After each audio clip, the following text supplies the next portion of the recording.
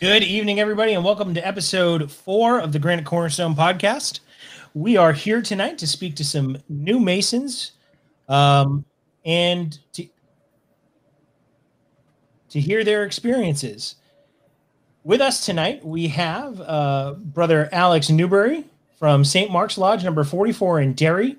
Alex was raised in February of 2020. We are joined by Brother Kevin Currie from Lafayette Bible Lodge number 41 in Goffstown. And Kevin was just raised about a month ago. Yep. And then we are also joined by Brother Adam Gleeson from Mount Cube Lodge number 10 in Orford, New Hampshire, raised on August 27th, 2019. Welcome, brethren. It's great to have you here, and thank you for joining us. Happy to be here, Tim. Thank you for having me. Thank you. So this is our 4th episode. It's the 3rd in our experiential arc where we're trying to hear about the experiences of different people within the Masonic fraternity. We started with the Grand Masters. We progressed to our veteran brothers, and now we're here with some of our youngest members.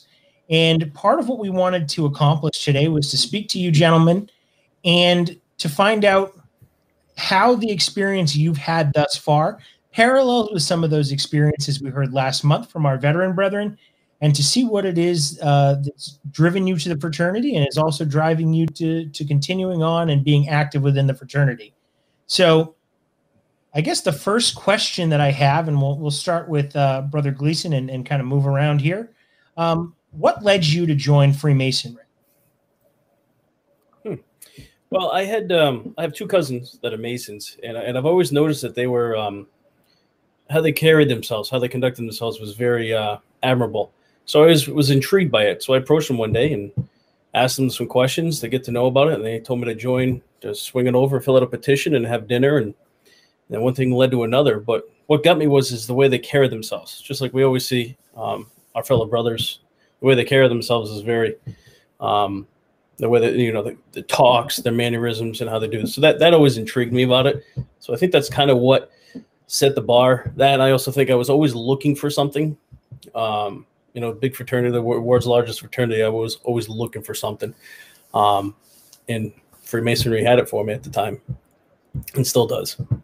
Yeah, I think I can echo some of those sentiments. The search for something more is a lot of what drove me to the fraternity, and I think that you'll hear that from a lot of different people. So that's an interesting perspective, and obviously family is as good a reason as any, and a good example.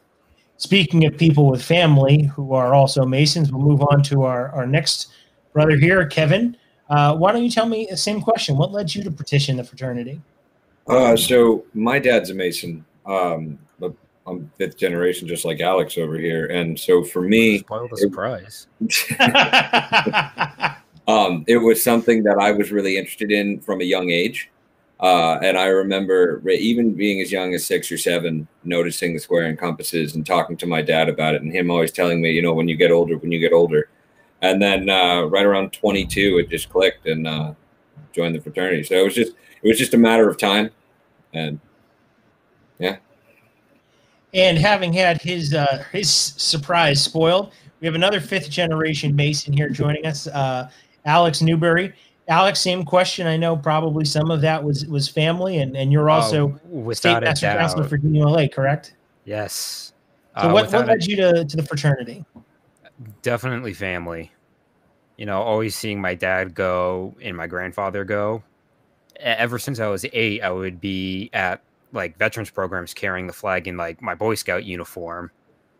And the master at the time would always call me future Brother Newbury. And 10 years later, here I am. Yeah, I think it's interesting to see the progression of people and how they come to the fraternity. We heard in our last episode, a lot of guys were ex-military and they joined as a result of coming out and looking for something more after they left the military, and seeing people's journeys, I think, is very important. And speaking of journeys, now you've all obviously gone through the degrees, some of us a little bit more recently and some of us not quite as recently. So let's go and find out what was your path through the degrees? How did you get to where you are, and how did you enjoy the experience? We'll start with our newest raised Master Mason, Kevin. So I was entered back in March of 2019, and then it took me until August of this past year of 2020 to get passed to the degree of fellowcraft. So I spent a lot of time as an EA, and that was a really insightful, actually. And then I moved quickly through the fellowcraft, and then of course we had the COVID issues again. But very happy to have been raised last month, and yeah, I'm sorry.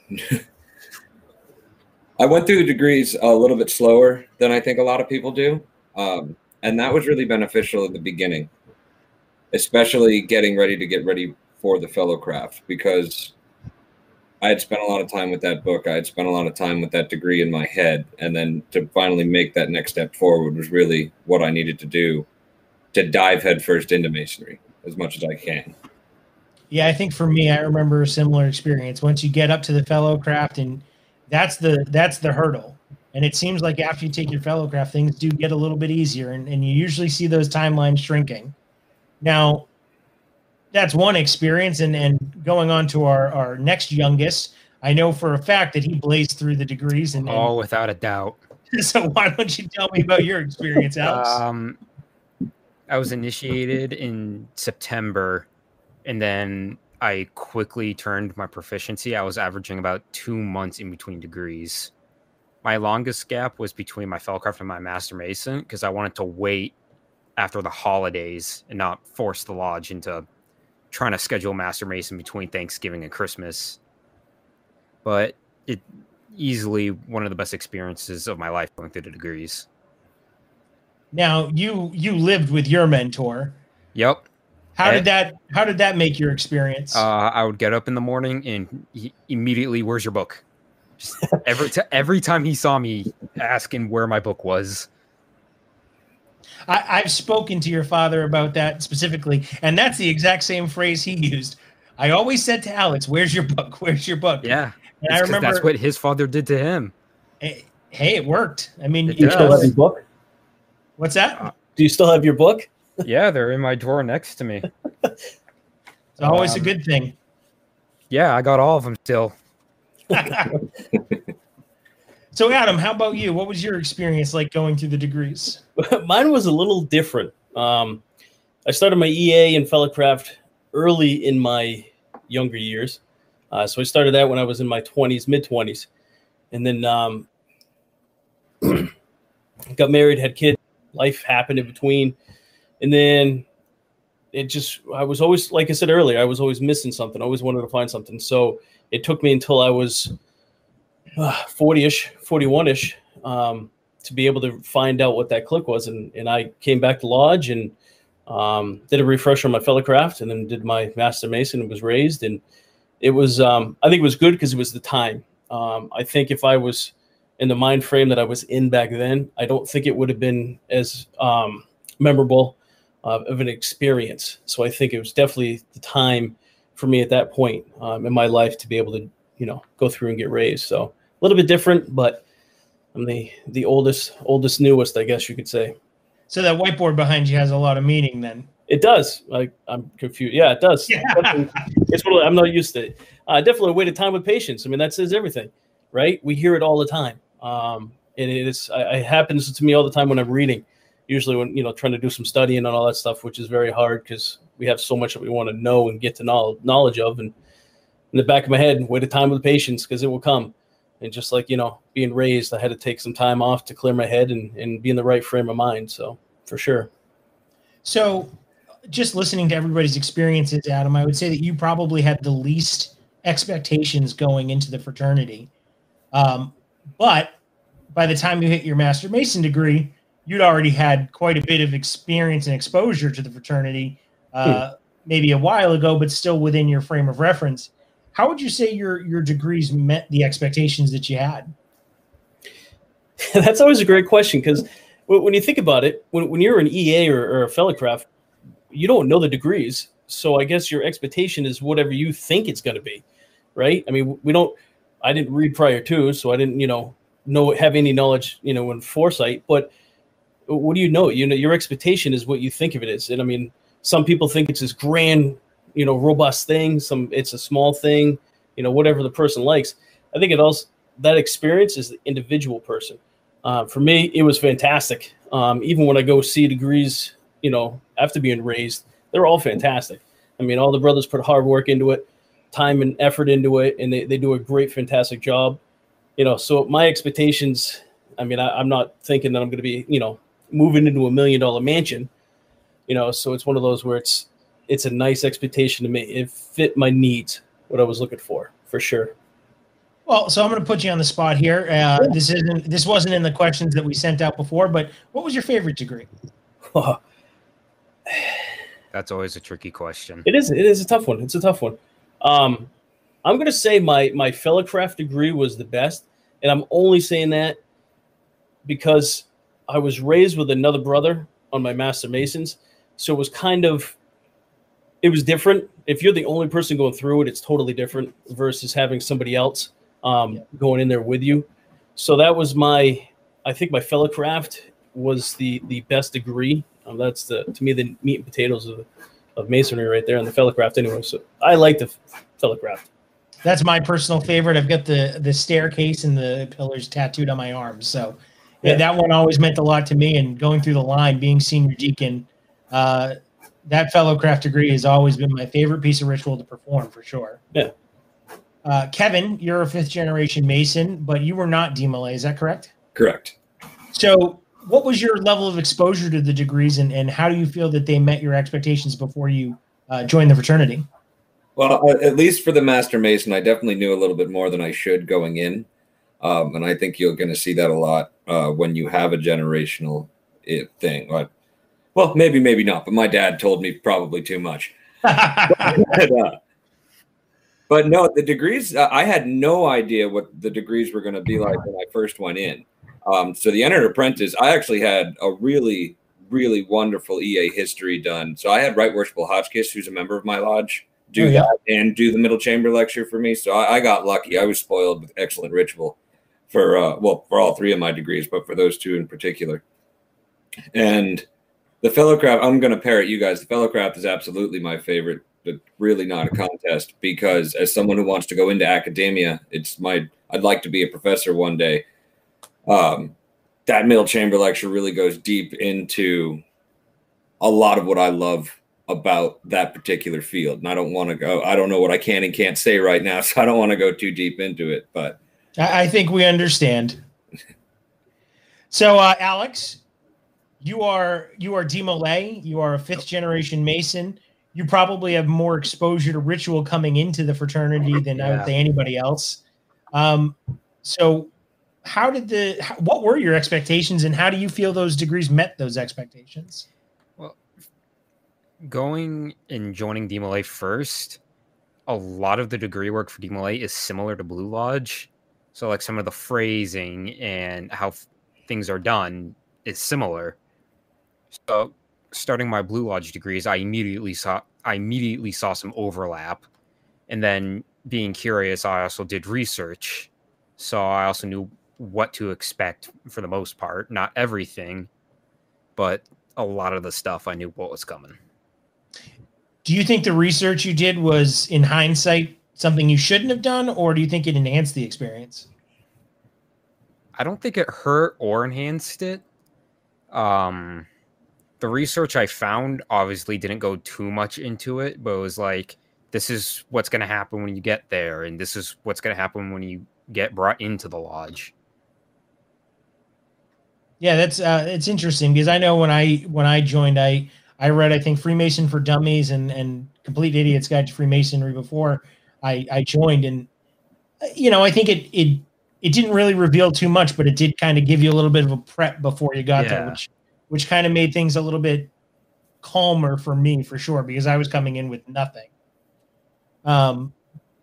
So looking at your Masonic experiences so far, petitioning, joining, going through the degrees, something motivated you to keep going and to stick with it, and in Adam's case, to pick it back up again.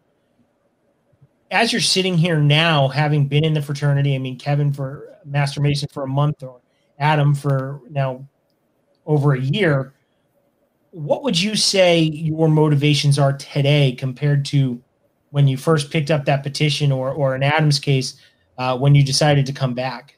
So let's start with we'll start with Alex. Definitely getting out, traveling, and hearing other brothers' stories as to why they joined in, what they enjoy from the fraternity. Yeah, I mean, I see you in Rising Sun pretty regularly, so Yep. Getting out and traveling is always a good thing. The day after my EA, I immediately went out and saw another EA degree for a visitation. Oh, wow. Yeah, I mean, I will say that going through the degrees, watching the degrees you've gone through is a great way to reinforce it. And traveling is something that you can't get enough of in this fraternity. I've been to the Grand Lodge of Ireland. I've been to lodges in the Bahamas, and meeting brothers from all over is a really enjoyable part of this fraternity. It is. So, Kevin, how about you? What, looking at your motivations today compared to where you were when you started your journey, has anything changed? What is it that motivates you to be active in this fraternity? Oh, definitely. I'm going to pair it, Alex. Definitely the traveling. I love going around the jurisdiction, as well as going down into our brothers in the South, Massachusetts there, and just meeting new brothers, seeing how Masonry differs from jurisdiction to jurisdiction. And because there's so many similarities that when there are differences, they really stand out, but generally in a positive way. And that's really interesting for me. So like when I was doing my lessons, my dad couldn't help me because the ritual's different, and he's a Massachusetts Mason. So, oh, yeah. So once I was raised, it was cool to actually sit down with the two books and go through and compare how they really are different. But when I first got started, I just wanted to be a part of it. It was something I wanted since I was a little boy, something I wanted to do to make my dad proud. And it's become probably the best thing I've ever done. Well, that's good to hear. Adam, how about you? Well, definitely the same with travel. I mean, it's kind of traveling's a little restricted right now. So with that being said, with travel being restricted, this gets me jazzed up. Being able to come talk to other brothers. I mean, tonight's the first night I've met Alex. I've heard about him. You know what I mean? I know his father, but the first time I met him, I've met Kevin before, on virtual Zooms, platforms before. Same with you. It's the first time I met you guys. It's a way to connect everybody. So to me, that's what gets me jazzed up, is this, being able to still have what we're going through now and still being able to educate and talk to people, the web, the interweb. So that's what gets me jazzed up. And the traveling does too. Scottish Rite, I'm a Scottish Rite, so that's definitely traveling all over the place, so it's that traveling's good, but it's definitely good on my gas mileage with this right now. So. Yeah, I'll tell you, I leased a car last December, and man, am I under my miles. It's a beautiful thing. It's nice. It's a good thing. So, I mean, let's talk about that. So, Adam, you had a little bit of exposure to the fraternity before this whole thing started.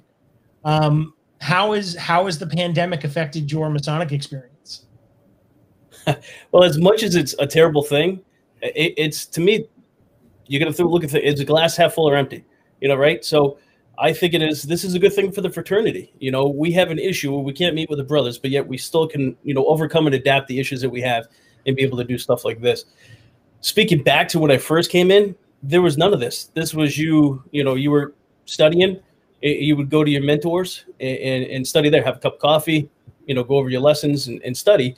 This, you can actually get out and actually broaden, meet people from different areas, or from California or Florida or wherever it is across the oceans, to be able to get more education and knowledge.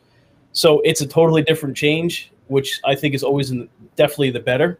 So coming from where I was back back a few years ago, we didn't have this stuff. So I guess I can call myself an old man now, because we didn't have that stuff. Back in my day, right? You're right. I mean, it's weird to say, but it's true, and I mean, we never thought about this stuff until recently, 8 months ago, and it's, especially with education. I mean, St. Mark's they were doing a virtual Zoom lessons, you actually learning stuff, discussing stuff, having these one-on-one discussions, and you learn so much. You learn so many different views and ideas from everybody, because everybody's individuals. Yeah. I mean, Chris and I had talked about this podcast prior to the pandemic, but I think that the pandemic happening and the shift to largely online meetings has really enabled the fraternity to get a lot more open with each other and bring people into the fold who may not have been around to go to lodge. And I think that's a great thing that I've seen. Yeah, I mean, another thing too is the platforms. You got Facebook, YouTube. Everybody has that stuff. We can't go and visit every brother that hasn't been to lodge and go knock on their door and say, "Hey, you coming to lodge?" List we can post stuff so they can actually still see. Hey, Mel Cube. I never knew where Mel Cube was. You know what I mean? Now it puts people on the map, and I think that's a definitely advantage of these platforms. Yeah, I mean, I said this to you when we were getting ready this evening. I didn't even know Orford, New Hampshire was a place. So now I've learned something today, and it does. It exists. Maybe I've got to take a drive up there. Come on up. It's fun. It's a good time. I will say we have a note from Right Worshipful Scott Newbury in the chat saying St. Mark's online education sessions will be back after the first of the year. So for anybody who's interested in what Adam was just talking about, reach out to a brother for St. Mark's and find out what's going on. Alex, pandemic. You got raised in February. I got raised right before everything shut down. Probably looking forward to a year of travel, being a Master Mason, experiencing Masonry, and experienced a halt for a while there and Yep. traveled a little bit since. But why don't you tell me about your experience going through the pandemic as a brand new Master Mason? My opinion of going through the pandemic right after I was raised, it definitely unique. I was really eager to travel, and then I couldn't. In the swap to Zoom and the live streaming and all that, I think it strengthens the fraternity because it proves that we will communicate no matter what happens. Yeah, it's interesting. I've had several Zoom meetings. I've done my stated meetings in Zoom the last couple of months. But prior to that, we had Zoom and we had people showing up who I hadn't seen in years. And as a result of the pandemic and the changes going on with our lodge schedules, my lodge has reached out to every member to the best of our ability and talked to people who we haven't heard from in a decade. Swapping to online, you're able to connect with the brothers that say like moved to Florida or moved across the country. You're able to hear from them now. And I agree with both of you and what you said. I think that it's been tough, sure. It certainly made an impact on what we want to do as Masons, but I think it's done a lot of good things for our ability to meet and come together and discuss things with people of varied opinions all over the world. You see it in the Facebook groups and you see it online every single day. So, Kevin, you have probably been the most impacted out of everybody because you were just an EA when this started, right? Yep. So your fellow craft was in August. Your Master Mason was in November. I imagine both of those degrees probably would have been earlier had you not been shut down for at least 3 months. So why don't you tell me about how going through your degrees while dealing with this pandemic and dealing with the shutdowns has impacted your experience so far? I wouldn't say negatively at all. In fact, I'm probably the only person that's a little bit thankful for the shutdown because to hop on to what Alex was saying, that the Zoom that came out of this has really strengthened at least my bonds in the fraternity. So I met Adam. I through a Zoom meeting one night with Right Worshipful Anchorage, I heard about what St. Mark's was doing, and now I'm over there 2 or 3 times a week. I spend more time there than I do my mother lodge. So I've really been able to travel virtually and get to know a heck of a lot more brothers than I think I would have if it had just been a regular old year. So yeah, I think that's a really good point. So it did stink to have the degrees postponed, but at the end of the day, a lot of good has come out of this, at least for me. So I have nothing to complain. I'm kind of happy it went down the way it did. That's an interesting perspective, and I think that obviously your degrees being postponed is not ideal, but you're right. I mean, the people I've been able to meet through this format, I had Right Worshipful Brother Anchorage in on a Zoom meeting with my lodge because we had the ability to get 30 people in a room and get the Grand Education Officer there without anyone having to leave the comfort of their home. And that's an experience, you know, I'm sure, right, Worshipful Brother Ackridge would have come to my lodge if I'd asked him, but I don't think I would have gotten as many brothers there, and I don't think that we would have been able to share the experience that we shared. So I think that it's very interesting to see guys who have really, at this point, the majority of their Masonic experience has been online, and to see how you feel that that's going to handle the future of this fraternity. So in our last episode, we kind of looked back at the changes in Freemasonry because we were dealing with Masonic veterans, people who've been in the fraternity for 50 or 40 years. Considering where you are today, considering the experiences you've gone through and your varied timelines in the fraternity, what do you think this fraternity is going to look like in 5 years? What do you think this fraternity is going to look like in 25 years? Kevin, we'll start with you. So I want to be an optimist and say that we're going to go through a Masonic Renaissance, like Right Worshipful Flynn has talked about, and maybe we are right now. So I'd like to see membership numbers climb. I don't know. We're especially this generation in the next 25 years. I'm not even 25 years old myself, so I can't really put myself in that mindset. But I'm still a baby. Dude, I'm the baby here. I'm 19. Yeah, that's true. Alex is. A lot of people in my generation aren't joiners, which is a good thing and a bad thing, because you get guys, like Alex is a prime example. You get guys that are young and motivated. They're good ritualists and they care about their lodge, but you're not gonna get 10 of those a year. You're lucky to get one every 2 or 3 years. So I think we'll stay the same numbers wise, but I could definitely see us at least in the 5 years, because I don't know how to comment in 25 years. But in the next 5 years, I think we'll see a lot more interest in the fraternity from the brothers who have been around for a while. And I think that Zoom is an excellent way to do that. And something like this podcast is another great way. It gives people a platform, it gives people a voice, and it allows people to come together, us as brothers to come together and talk about what is it going to look like in the next 5 years. And if we all can get into a common goal, then we'll all be able to make that happen. All right. Adam, how about you? What are your thoughts on the future as one of our older, wiser gentlemen on the call this evening? You could see the smoke coming, didn't you? So I agree. I also think that granted, I know I'm older, but I'm still up with the times. But I think our fraternity is not necessarily always going to be the 5-year, 4-generation brothers that are coming in, because those are, if 9 times out of 10, they're probably going to come in, right? I mean, that's not a given, but they could stray and go somewhere else.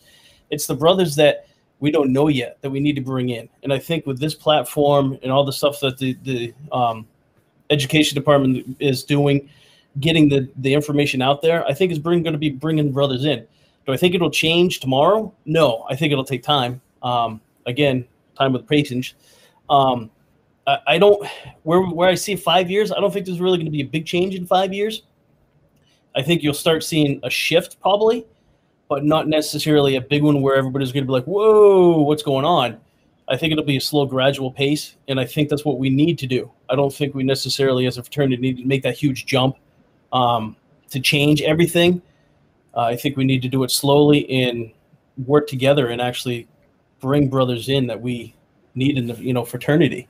And I think that's what it is. I mean, a lot of brothers or a lot of people out there are looking for, the good old boys. Let's drink whiskey and smoke cigars. Awesome, we can do that, but there's also another side of it too that we need. We don't necessarily want to just have all those people coming in, and we don't necessarily want to have the esoteric people all coming in. We need to have a mixture of both. And I think with these platforms, we can do that. Different backgrounds. We can have a podcast and, have some whiskey, have a cigar, do whatever it is you need to do and still have talk about esoteric stuff.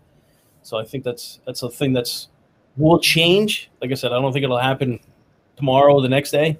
I definitely think the shift helps with this pandemic. I think it's helping it move along a little bit faster than it should. That's how I feel on it. Yeah, I think you made a good point. I like the comment you made about balancing the different sides of this fraternity.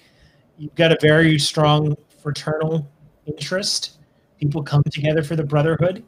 And as has been mentioned, you've got this Masonic Renaissance where you're looking at education and esoteric topics and all these other things that haven't really been discussed a lot in the last 20 years.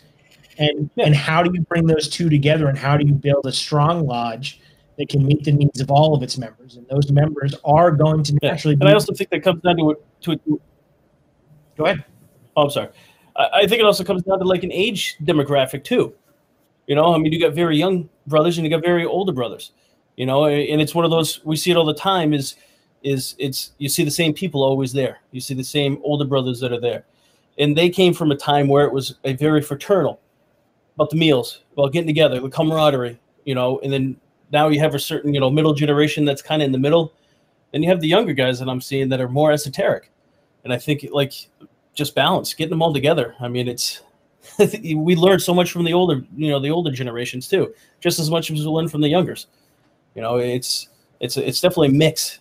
But there's a huge demographic on definitely I find an age, and I think that's not a bad thing. I think but it's slow. Yeah, I agree with you, Alex. How about you? What do you see the fraternity shaping itself into? To piggy off what Kevin said, I definitely see membership rising, because I think that later on in the future, people are going to start looking for something that's bigger than them to join. And I think the fraternity is perfect for that. And I don't see Zoom and everything going away, because this has proven that this is a solid way of communication for us. Yeah, I mean, I think the Pandora's box has been opened when it comes to this. I don't think you can ever justify getting off of these platforms now because of the value they add to the Masonic experience. So we have a question in the chat, and I think that the three of you were probably amongst the best people to ask. Question comes from Most Worshipful Brother Ken Clay. Not answering it. Now you are. Not me. Not it. His question is, what are we not doing today that we should be doing in order to retain and attract members? So one of his pillars of his term as Grand Master is retention. And I think that looking at the three of you, obviously we have brothers who are active, engaged, and likely to be retained, for lack of a better word. So what aren't we doing? What would make it better for the people that who maybe disappeared, or the people who may not approach the fraternity to begin with? Adam? I stuck out like that one, didn't I? Should have said anything. I should have kept quiet. I think what I think everything we're doing is correct. I think having the back of the Grand Lodge is definitely a big help. The people approach them with these certain platforms and things that we're doing. It was never a no. It was like, yes, let's do it. So I think it's definitely having that backing and that support of the Grand Lodge to be able to do these certain things, to keep these platforms going. As to being able to get it out there more, I think just keep doing it. Keep doing what we're doing. It's going to get out there. It's going to get out to the masses. People are going to start seeing it. I mean, people are going to start joining on to these podcasts. This is going to be booming. YouTube. So I think doing those things it's working. And I think just keeping the backing on that from the Grand Lodge, that's what I would do, is just definitely supportive. I have nothing. They're great. Like I said, they always like, yes, do it. New ideas. They love new ideas. So it's always refreshing to have that. Yeah, you do make a good point there. I know that, Right Worshipful Brother Busby, the Communications Committee, Right Worshipful Brother Newbury, Brother Flynn, and the Grand Master have all been extremely supportive of this effort. And you look at the Q&As and you see support from the very top all the way down of the new normal that we're living with in this. These sort of initiatives are a great way to see that support and to feel the love, as it were, from our Grand Lodge. Kevin, how about you? What do you think we're not doing today that we need to do? I don't really know what to do to attract new members. we're all different as brothers, but we all have one universal similarity, and that's that we came and we knocked on that door, right? And so there's the whole, we don't solicit membership. So I don't really have an opinion on what we should do to attract new members because I'm not really sure how. But as far as retaining new members, I think it goes back to that balance. You know, there are some people. St. Mark's did a cornhole tournament back in September. That was great. That was something. You're still sour that you lost. I was still a finalist. That's what matters. Okay. If this was American Idol, I'd still have a record deal. I mean, that's fair, but you can't sing. Oh, God. That's okay. Why do you think I want to join St. Mark's? So I can say I'm part of the winning lodge. Your name ain't on the plaque. But no, that was great, you know, because people were able to social distance. It was outside. Everybody was able to have a good time, get out, and because we'd all been going a little stir crazy. Then there are the other, you know, I love the esoteric. If you want to dive deep into Plato's Cave narrative, I am fine with that. And we can talk about that 6 different ways from Sunday, and we can do it 3 or 4 meetings in a row, and that'll be just right as rain for me. I can just picture Ryan Flynn furiously typing into the YouTube comments right now. But Well, yeah, Ryan's a buddy, and that's one of the reasons. That's the type of stuff we get up to. But when it really comes down to it, I think retaining members is just going to be keeping brothers interested. And we are all interested in different things. We all have different passions, but, you know, pretty much everybody likes to have a cheeseburger and throw, you know, and play some cornhole, something like that. Just more activities where, and I understand right now, we're severely limited with what we can do. A, it's cold, and B, we have COVID. So I suppose I'd say keeping the brothers interested is how you're going to retain them. And with so many different interests, you just got to have a plethora of different things you're willing to put on and do. Okay. Ryan has no comment for you about Plato's Cave. He was too busy watching Mariah Carey's Christmas video, apparently. So, you know, I guess even the most educated and enlightened of us sometimes fall victim to popularity. Alex, you are one of the youngest Master Masons in the jurisdiction. Yep. And this is not to put a spotlight on you or anyone, but you are part of a generation, you know, slightly removed from my own, but one that doesn't tend to join organizations like this. And one that I think it's harder to get people, even if they want to come in, harder to get them to stick around because of the other offerings that are out there. What do you think, as somebody who has a very different perspective of, you know, the world as it is today than, say, myself, how do you think we get new members in and we retain the members that we have? For attracting new members, I'm not too sure because, like what Kevin said, you don't advertise membership. As for retaining members, everybody had a spark when they joined. So what we want to do is find a way to relight that spark and keep it. Yeah, you know, I think that's a really good point, and I think that you've all made a great point here in saying that, to Alex's point, everybody joined for a reason. But then when you get into what Adam and Kevin said, the lodges need to be able to take that reason and build something that is expand on it. Yeah. And if you're not balancing between everybody's reason, because the 4 of us probably came to the fraternity with different expectations. And if we were to sit in lodge together, maybe one night my needs aren't being met for what I want out of a lodge experience. But at the same time, I can't be that guy all the time. Neither can you.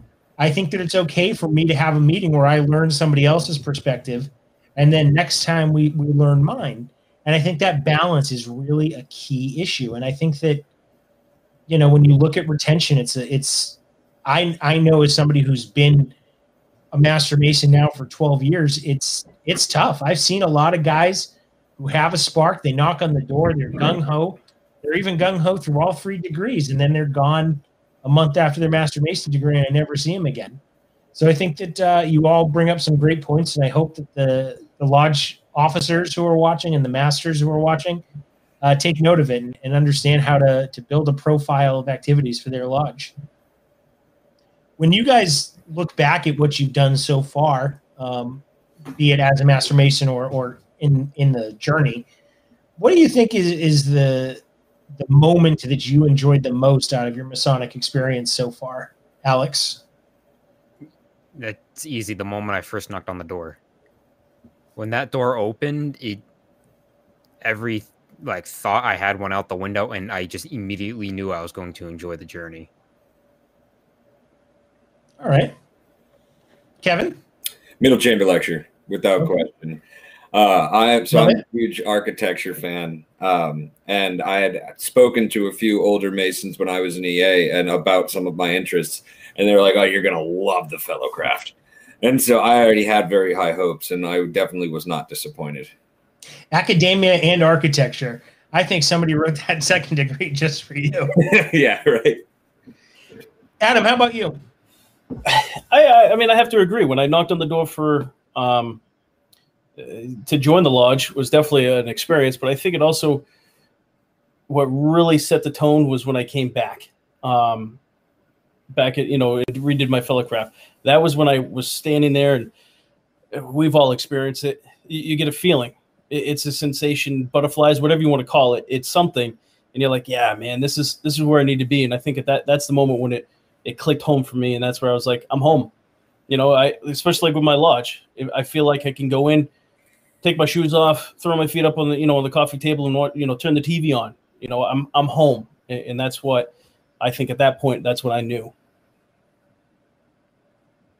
Considering what you've gone through, and considering with that question we just answered fresh in your mind, what do you want to accomplish in this fraternity? Let's just say by the end of 2021. Okay, let's say all of this is over. Lodges are open. Activities are happening. What do you think is the thing you want to do most over the course of the next 12 months in this fraternity? Adam? That's a good question. I wish I was a fortune teller sometimes. I think for me personally, it's an individual journey. So my journey is definitely going to be different than everybody else's. So I think for my journey, I think where I want to be is a little bit further in my studies. I know I'm not going to get there right off, but that year and a month is actually, will help out. And that's always what I'm trying to do, is always striving to get better. So that's my expectations, is to always each day in my journey to get better.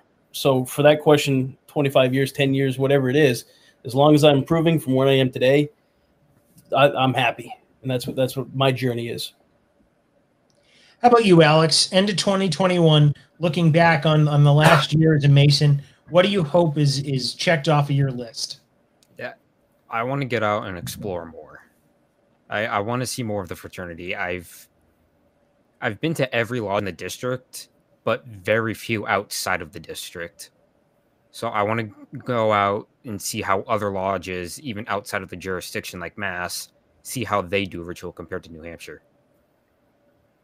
Yeah, I mean, Massachusetts is very close, but Kevin's already spoken to it. It is different. It's a different degree. It's, the words are a little bit different. You can follow along.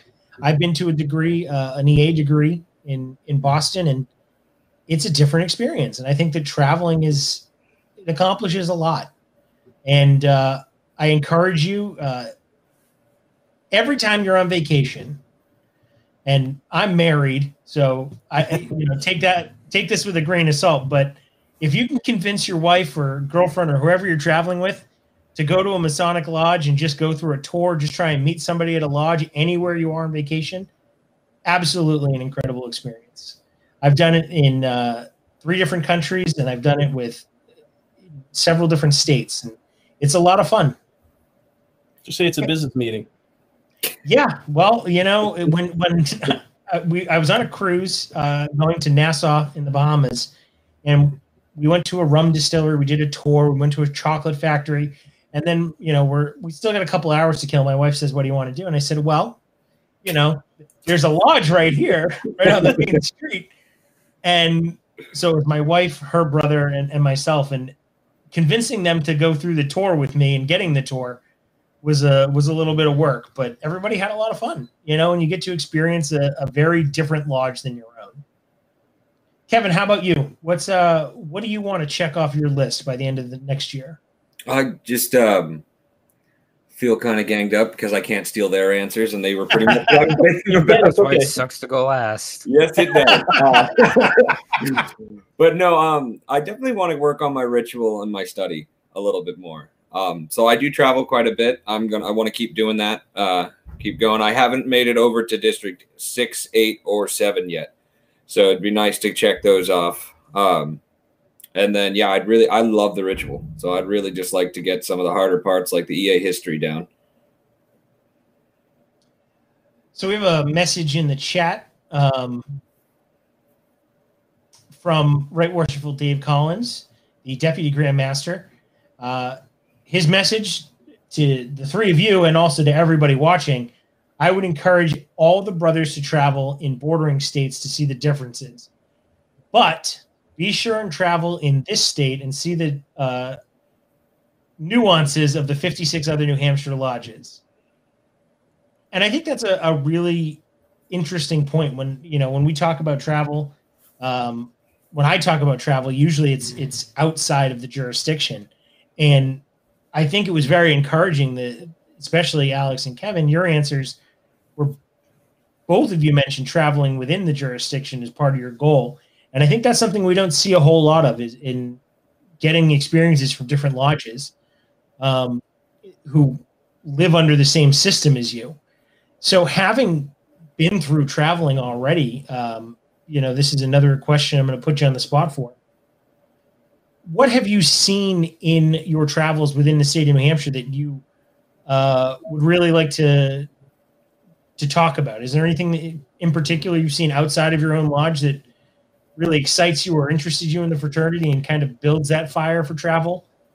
Kevin, I'll let you go first this time. Yeah, it's the way, nuance is a good word. I love the way that people do ritual differently, because it makes the lodge experience unique. And it's awesome because it can be unique year after year after year, because even though you visited the same lodge now 6 times, you have a different person in the East.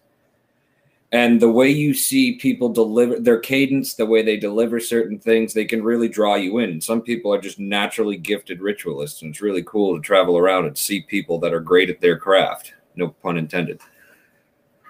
Yeah, I definitely agree with that. I know that even just in my own lodge, you're right. I've seen 6 different masters, I think, in the time I've been a member of my lodge, myself included. And to see the change from year to year and to see the different ways that people approach different degrees, one of my favorite things is just hearing. I could sit in a lodge blindfolded and just listen to the delivery of ritual, because I like hearing where those words fall, where the emphasis is, what syllables are stressed, because it makes a drastically different experience. Yeah.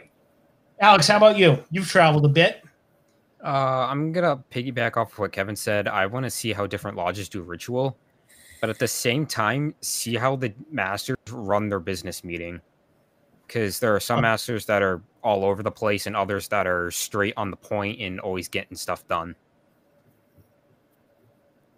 That's interesting. I when I think about traveling, I think mostly about degree travel and seeing different ritual. I've never considered traveling for the purposes of a business meeting and seeing how those are run. I want to see how the different leadership is ran throughout the different lodges. That's a good point. Because then I'm able to take insight in and use it like at a DMLA meeting.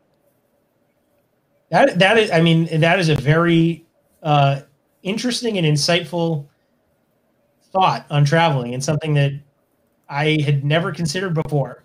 And I really like that you brought that up. That gives me something to think about, and I can't imagine that I'm the only one here with all the people we have watching this. Adam, how about you? Wow, I can't piggyback off or anything like that. I think it's definitely, I think it's a mixture of everything. It's meeting the brothers that you've never seen, getting to know their background, seeing the ritual. Definitely, I know from speaking of ritual, where Chris does his ritual, it's totally different when he does it versus somebody else's does it. I mean, and that's definitely a cool feature, because you pick up different things when you hear different people say different rituals, different words, like you said. So definitely traveling, and by all means, you guys definitely have a warm seat up in Mount Cube. I know it's a long drive for most of y'all, but feel free, come on up. And that's what's nice about travel. is we can go to the, I can go down to you guys' lodge, and feel right at home, and you guys can come up to wherever and feel right at home. And that's the brotherhood. That's a fraternity. That's what travel is all about. So when you look at the experiences you've had, what do you think in your, again, limited experiences, but looking at that guy who first knocked at the door, right? Adam, that was a long time ago for you, but when you look at that guy and you imagine saying something to him that's going to inform his Masonic experience, what do you think you would say to the person who first picked up that door knocker? Adam, we'll start with you. I'll say something that I was always told to me when I was about ready to knock at the door. Just go with it. Listen to the words. Close your eyes and listen to the words, and just enjoy it. I mean, you're with your brothers. Nothing's going to be, no one's going to hurt you. They're not going to walk you to a cliff and you're going to fall off. They're guiding you. They're helping you. That's what brothers do.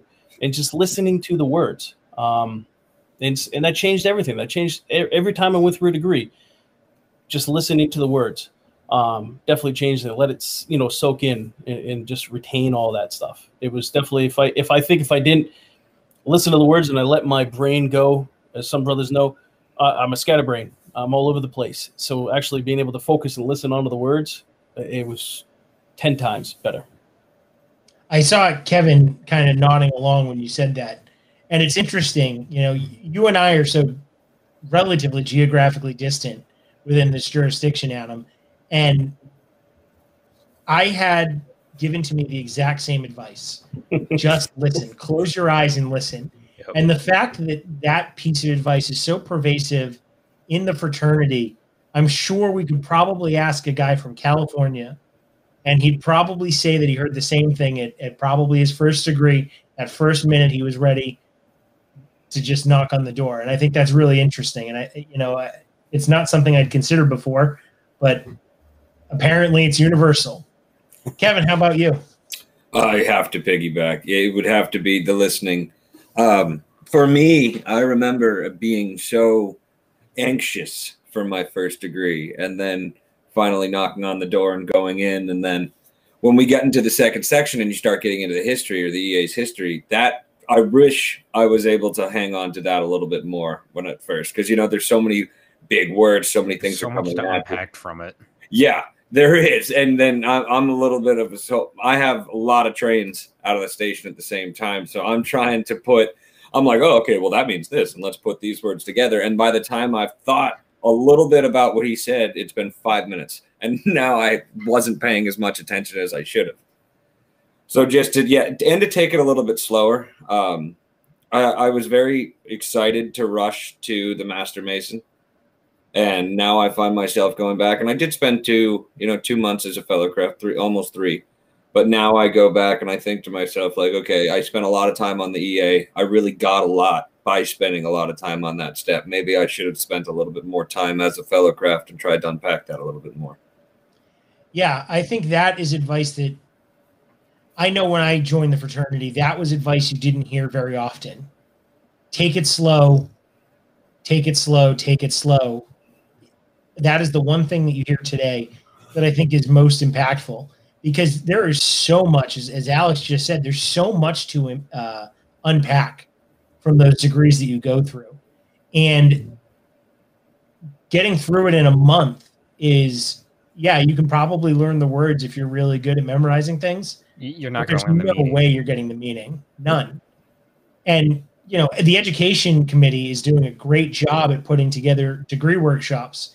And I encourage everybody to take a look at those, because I know for a fact that having sat in every office in my lodge, having gone through all the degrees, having shepherded brothers through their degrees, I know there's parts that I don't get. And every time I hear, as a second district Mason, every time I hear Ryan Flynn open his mouth about a degree and the meaning, I learn something new.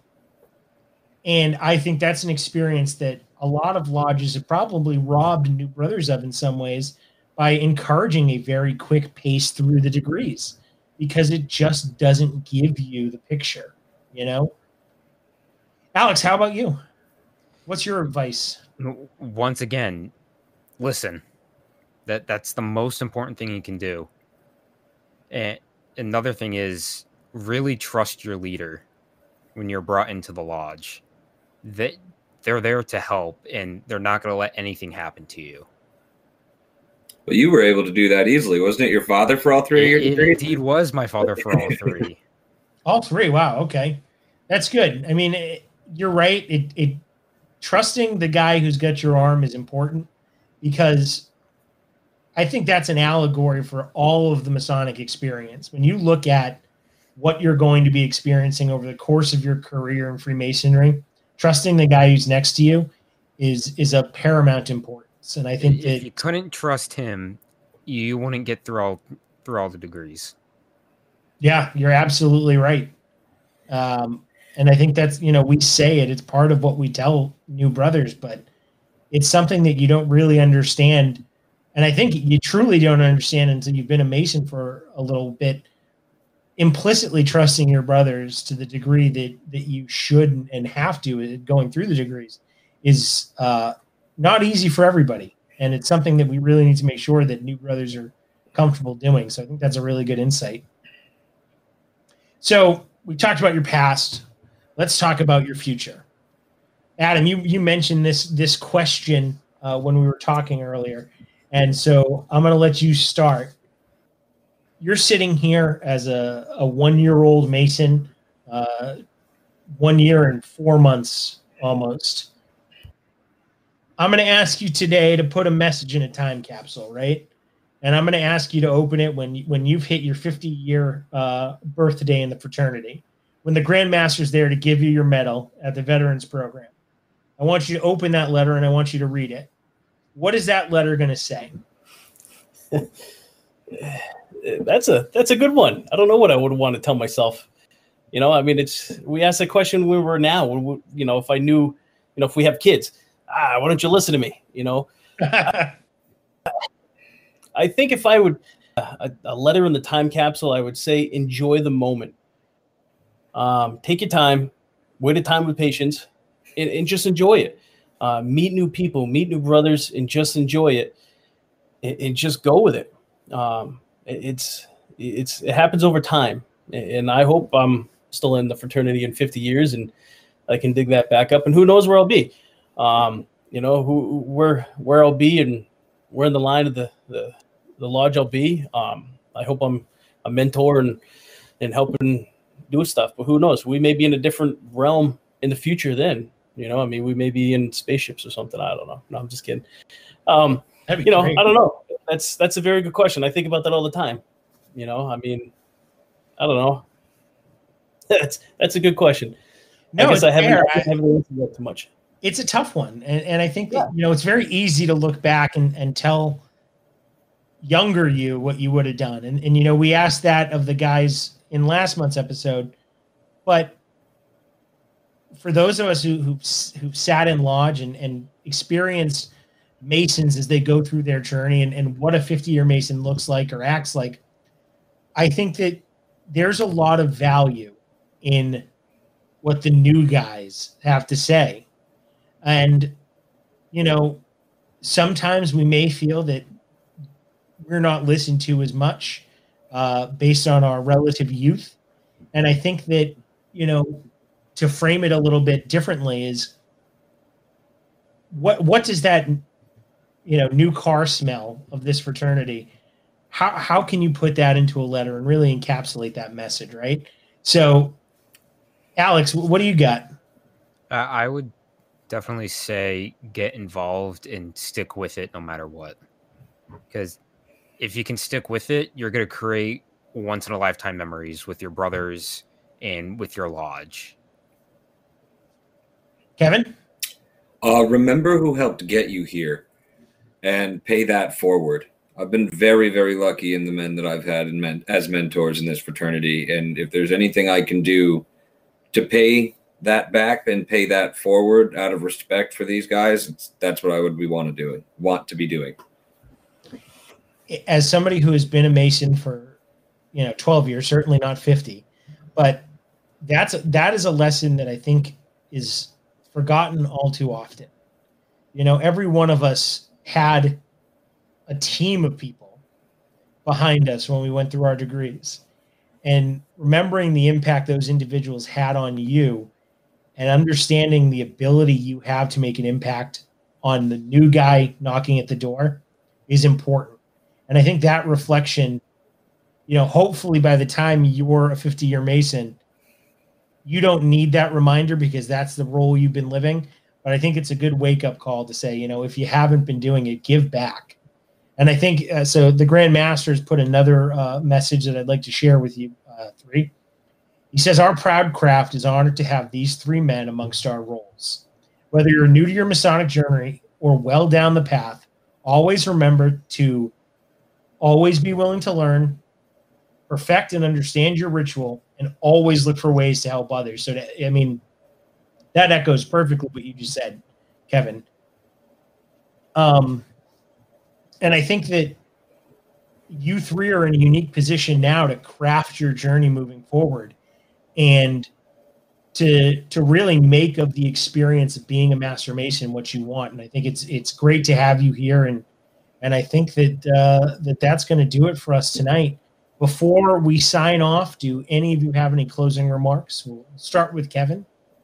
I'm just really pleased to be here. So thank you for thinking of me. And this is a great platform, and I had a great time tonight. Alex? I also want to say thanks for having me. And I know when you do the youth episode, I'll be back.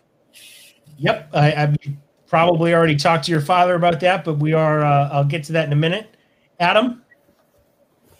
Yeah, I want to say I'm honored. I'm blessed to be able to be part of this and have all these fine comments in the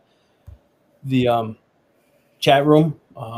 So it's always good, and I look forward to the next episode that you guys have. And who knows, maybe in the future, the three of us, in 50 years when this is still going on, we'll be able to be part of it. Yeah, we might be the old timers. Yeah. Listen, if this thing is still going in 50 years, whether I'm hosting it or not, I hope we do another veterans episode, and I hope we look back at this and bring the three back on. So thank you very much for joining us tonight, gentlemen. It has been a real pleasure. I think that we don't get to hear, as a fraternity as a whole, we don't get to hear from our newer members all that often. We tend to look to wisdom of the ages. And I think a lot of us, I know that I've had a lot of insights tonight, and I think that it does exceptional value to everyone to listen to the words that you have to share, because you come from a unique perspective that most of us can't remember. And it's great to have you here and share it. So thank you so much for joining us. To the viewers, I really appreciate you being here with us tonight. Just wanted to let you know that this is ending what we're calling our first episode arc. We are planning some more episodes in the future. As Alex has mentioned, we are looking at some episodes that may focus on the appendant bodies, the youth organizations. And I think our next set of episodes, we're looking to discuss the initiatic process, the way that members come into the lodge and the experience that they receive as they join the lodge. And we're looking forward to delivering that content to you. And we'll see you all, and we'll get a schedule out, and we'll make sure that we post on the Facebook pages the schedule. And thank you all for joining us, and have a great night.